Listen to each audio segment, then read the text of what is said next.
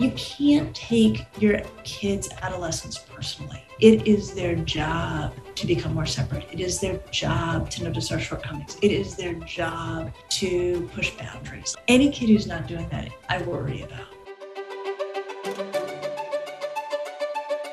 Thank you for joining me for the second half of my conversation with Dr. Lisa Damour, clinical psychologist, New York Times bestselling author and columnist, and host of the Ask Lisa podcast.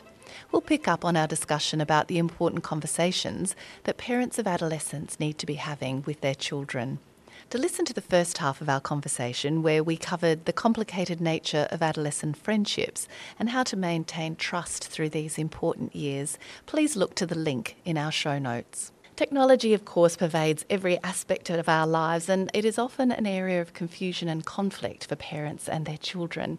But given the ever-expanding role that devices play in our lives, especially for adolescents who see it very much as their connection to their world, their lifeline, perhaps, Dr. Damour, do you have any guidance? What would you consider to be, I guess, a reasonable amount of time for parents to allow their daughters to be on social media specifically each day? Here's the thing that to me seems incredibly straightforward and obvious if we're going to talk about rules for technology. I'm amazed by how outlandish this rule often strikes parents as being. As relaxed as I am, and I'm relaxed about a lot of things, the rule that we've made in our house is that no technology ever goes into any bedroom ever. No phone, no computer. There's no TVs in bedrooms here in our house. That rule is pretty easy to enforce. And especially if you start it when your kid gets technology. Phones get charged in the kitchen or the dining room or whatever, the things are separate from the bedroom. That one rule does a great deal of work in terms of limiting how much time kids are on technology because they're not on it all night, in terms of improving sleep, which we could spend, insert here 90 minutes of me ranting about the critical importance of sleep. I'll just spare you. I think it also significantly helps with kids handling technology well, not doing dumb, impulsive things. If you want to see a kid do something really dumb and impulsive, 1:00 in the morning is a very good time for that. I am sure nude selfies have been taken in the living room, but I think very rarely that's what it's taken, right? I mean, I think it's a setup. It's a setup to be behind a closed door at 1:00 in the morning with your phone or computer. I just feel like nothing, like what good is going to come of that? So the first rule I would make is just no, like absolutely not. And of course, then the parents can't have their technology in their bedrooms either. Like it's just a general health rule. And then rather than thinking about how much time can kids have technology, I think the way to think about it is what are all of the things kids are supposed to be doing and filling their time with that. So they're supposed to be at school all day. And then when they're studying, they're supposed to be studying in a focused way. So they shouldn't be on social media while they are studying. They should be physically active. They can't be on social media while they're physically active. They should be helping around the house. It's hard to be on social media when you're helping around the house. They may have jobs. And then they need to be sleeping. Adolescents should be sleeping 9 hours a night. Pre-adolescents should be sleeping 10 hours a night. Elementary school kids, 11 hours a night. So the way I would actually do it is I would get out like a 24-hour clock and block out time for all of those things. What's left can be used for leisure. And that leisure for a lot of kids will be social media. Very practical, and I can feel people writing that down. Creating such a simple guideline is something that I think parents are looking for without wanting to oversimplify things. But as you say, sometimes people do make things more complicated than they need to be, and you're describing systemically how a relatively simple rule can have such a profound impact and help parents to make sense of it. When we're talking about use of social media and devices, we're also talking about privacy and, what is off limits, what isn't, and of course parents often stumble upon something that they prefer not to have seen. Maybe they've seen a text on their daughter's phone, maybe they're shocked by something that they've seen. How do you have that conversation when you find something perhaps shocking?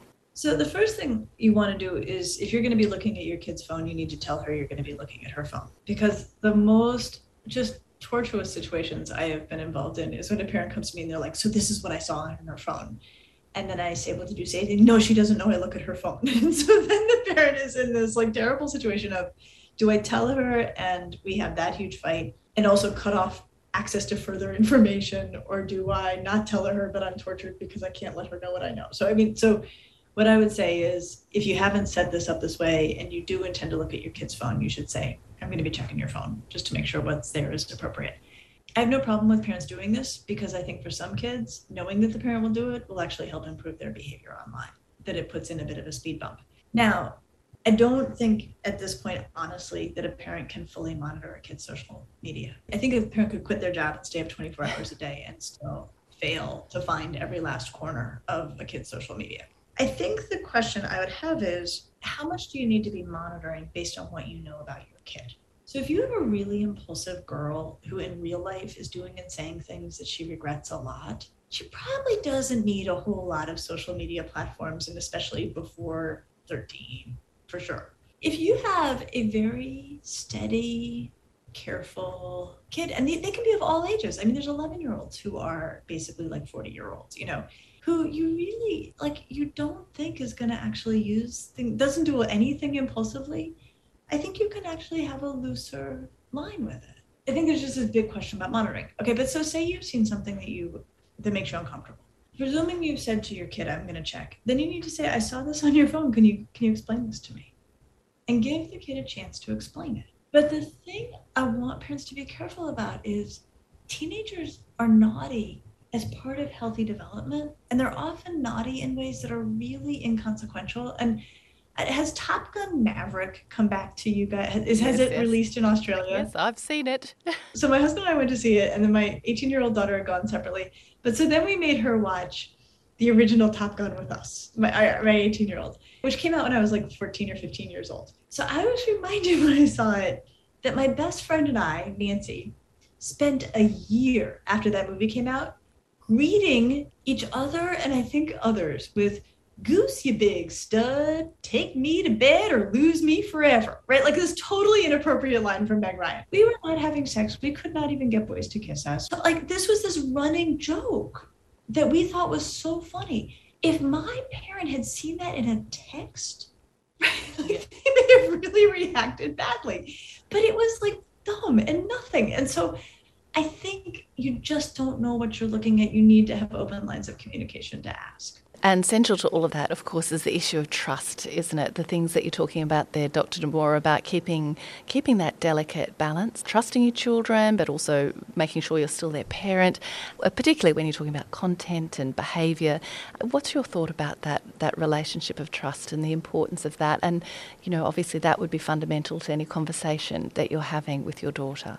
Okay, so trust is getting built from the minute you meet your baby. The trust it's a feeling that's held in the family, right? I fundamentally think that you're going to be honest with me and that I can feel safe telling you about errors I've made I think that trust is one of those things that's all around us all the time. What you're talking about a little bit is like discipline, like kids misbehaving and how do we keep them from misbehaving and how do we maintain trust with them, hopefully by them not behaving badly.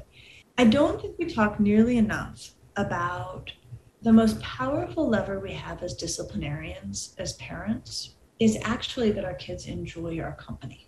And I remember Neil Coulter was my supervisor when I was in grad school, this old, really actually cranky psychologist. I remember him saying, your good relationship with your kid is money in the bank, and you write your disciplinary checks against that account. I'll give you an example of how this played out in family life here. So when my older daughter was in 9th grade, she texted me from school saying, I finished my finals early, are you around? And it was noon on a Friday. And I had this whole plan for how I was going to spend my Friday afternoon getting all sorts of work done. And I said, yeah, I'm around. Do you want me to pick you up and we'll go celebrate? So I swung by this high school and I took her out for the kind of coffee drink 9th graders like, mostly a dessert. And we sat there and had a really nice time celebrating that she just finished her finals. And I will tell you in all honesty, I really wanted to be at work. I really had a whole bunch of work I meant to do. But I also was having a nice time with her. But I was sitting there thinking, this is how I keep you from throwing parties when we're not home. Is when we're getting along and when you're doing the right thing, it is fun to be in our family. We enjoy one another's company. We're fun to be around. You don't want to risk this. And so I think part of how we build trust with our kids is that we make it so that when they're doing what they're supposed to be doing, there's a lot of pleasure and gratification in the relationship, which would make them think twice before risking that. beautifully put, because parents often doubt their, desirability as a social companion. As you've said, it's really important that we spend time with them. But the issue of trust, I think, there that we've been talking about also links into another concern. So we talked about what happens when you find something shocking or worrying on your daughter's phone about herself, perhaps. But we do sometimes, some parents will stumble across something about someone else's daughter. And, you've certainly stressed the importance of safety, and I guess that's a collective enterprise amongst a community of people. But when should you tell perhaps a fellow parent about some information that you've learned about their child? Is there ever a time where you almost have to break the trust of your own daughter in doing it in some ways, or they may be very eager that you not speak to another parent?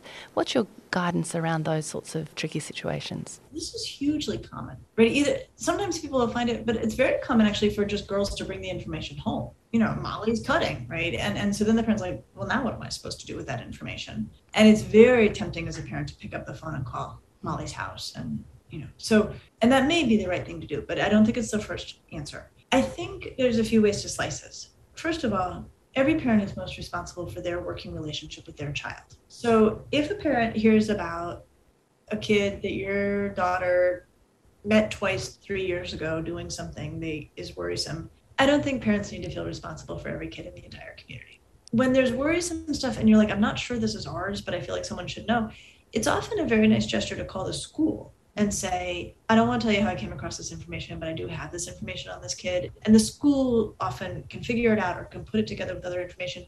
And I will tell you, I consulted a school, and sometimes students at that school will bring me information about a kid at another school. And I will call the school counselor and I'll say, you need to have this kid on your radar. And so it doesn't have to be the parent all the time. It may, though, often happen, and is most likely to happen, that it's about a kid's own friend.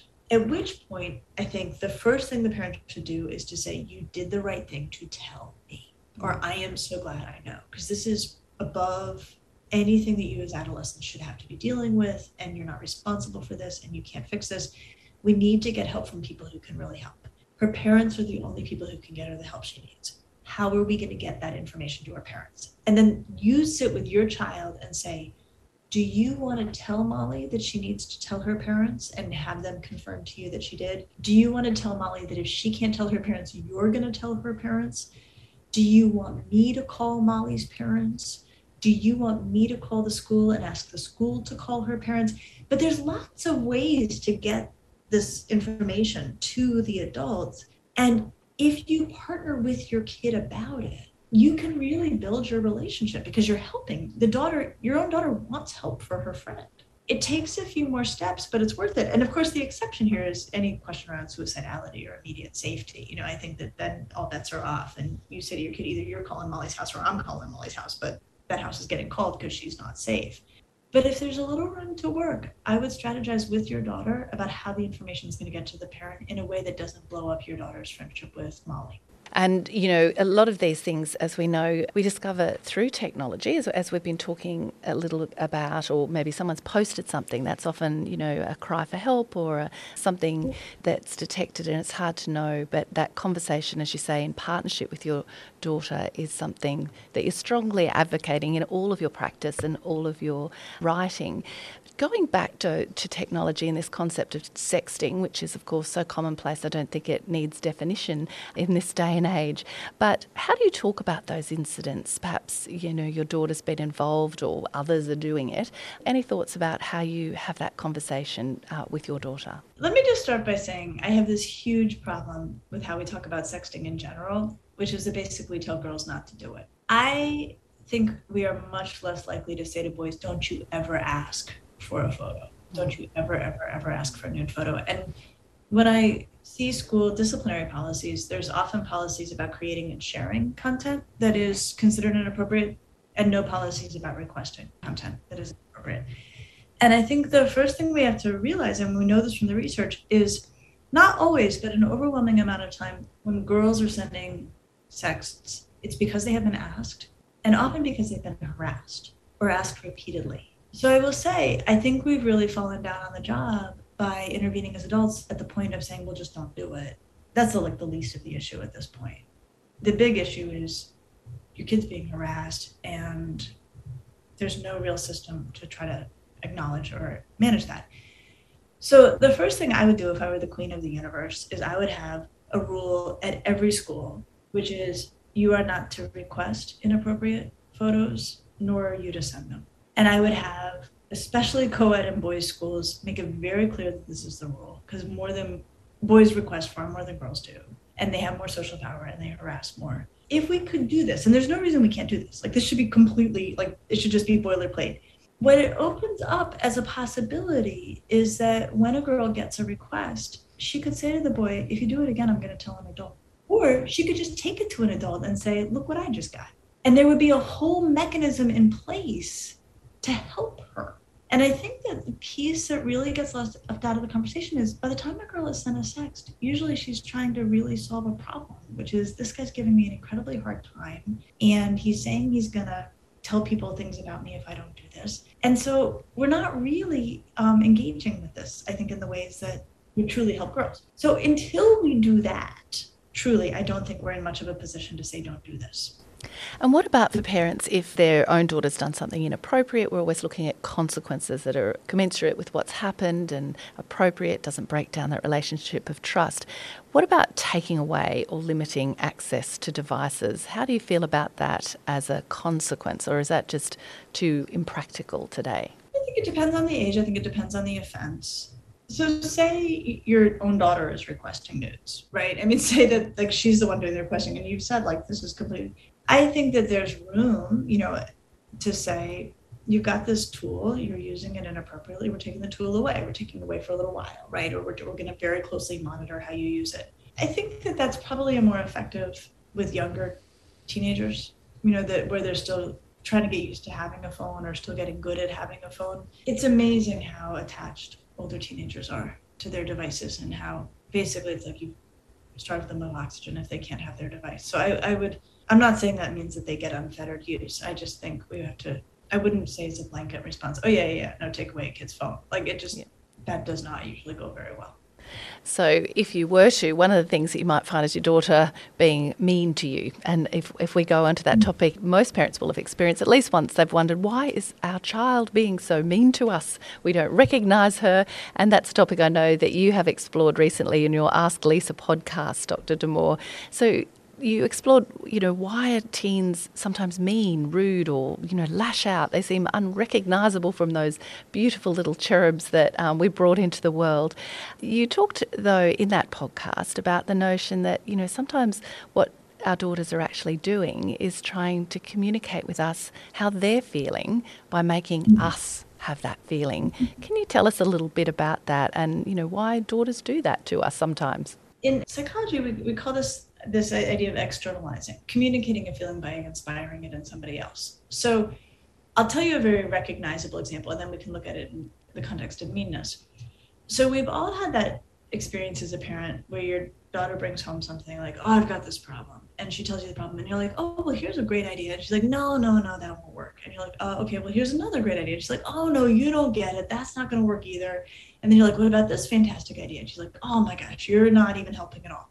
And the parent feels terrible. And usually the dynamic at work in that is that the girl feels really, really helpless. Like whatever the problem is, she just feels helpless. And what she's doing is she's communicating that to the parent by making the parent feel incredibly helpless, right? So it's not conscious. She's not doing this. She's not like, this is how I'm going to tell them my feeling. They just share it by inspiring it. So that happens, and it happens all through development. So sometimes when kids are being mean at home and making the parent feel hurt or upset or small, what may be at work is that your child's on the receiving end of something like that at school, where someone there is being mean to them and being hurtful and making them feel upset or small. And rather than coming home and saying, I need to tell you how I'm being treated by this particular person and it feels really bad, they say, oh my God, you're so dumb, to the parent, or, oh, you don't even get it. Like they're just nasty. And so I think we just want to, among the explanations for why kids can sometimes be really mean is that they may be showing us something. And so, it takes a lot of wherewithal as a parent, but to say like, where is that coming from? Like, we don't talk to each other in this home or like that way. Is anybody talking to you like that? I think we can start to ask down those lines. But The key in this is to be able to say, we don't talk to each other that way. Because if you do talk to each other that way, then your child may be sharing what they picked up at home. So let's move finally to the home and the family unit, because of course, while we talk about adolescence as sometimes being challenging, one of the wonderful things about how you write, how you communicate, how you speak about parenting is it's also, of course, a time of great joy and wonderful connectedness. And adolescence, as you've often pointed out, is possibly the last time that all of the immediate family members are there together. They're under the same roof, part of the same team or part of the same tribe. So what advice would you have for our parents about navigating these years with their daughters? How do you think about it? How do you frame it, I think, is really important in your work and your writing, how we think about these things. Are there particular tools or advice that you'd have for parents of teen girls, not just to survive those important years, but to come out the other end of it feeling that we're all part of a family, we're still part of the same team or tribe? What we have to remember is it's very stressful to be a teenager. And the reason it's very stressful to be a teenager is because you're changing so fast. If you line up a 12-year-old girl and an 18-year-old girl, I have an 11-year-old and an 18-year-old in my house. They're not even from the same species. I mean, they are completely different creatures. That is a huge amount of change in a very compressed period of time.